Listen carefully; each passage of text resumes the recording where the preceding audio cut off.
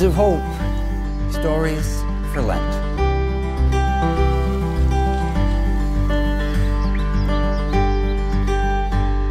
I believe that life is a constant juggle of so many responsibilities to family, church, and community. We have to learn how to juggle our schedules, appointments, and commitments here and there and everywhere.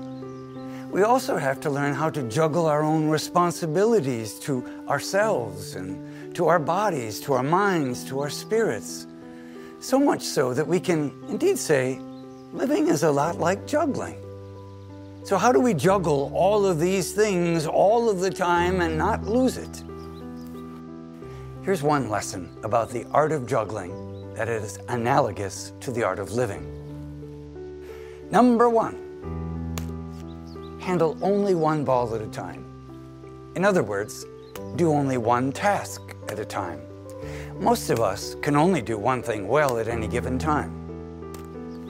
Number two, when you do take on more balls or responsibilities, don't take on more than you can handle.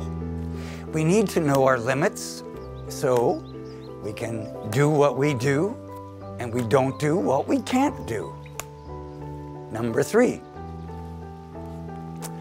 don't go too fast and don't go too slow. Pacing is vital in juggling as well as in life.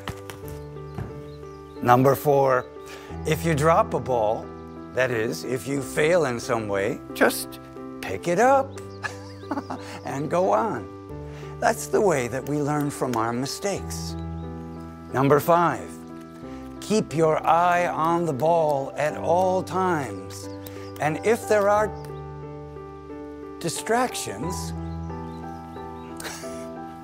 put the distractions aside, because both juggling and living require focus and attention. Number six, juggling, as well as living, is learning a pattern or certain habits. Successful juggling is learning to stay in the pattern, in a specific balance in life. Following that pattern creates happiness and rhythm. And finally, understand that it can indeed be challenging, but it can also be very rewarding. Learn the art of living and remember to enjoy the lesson. Amen? Amen.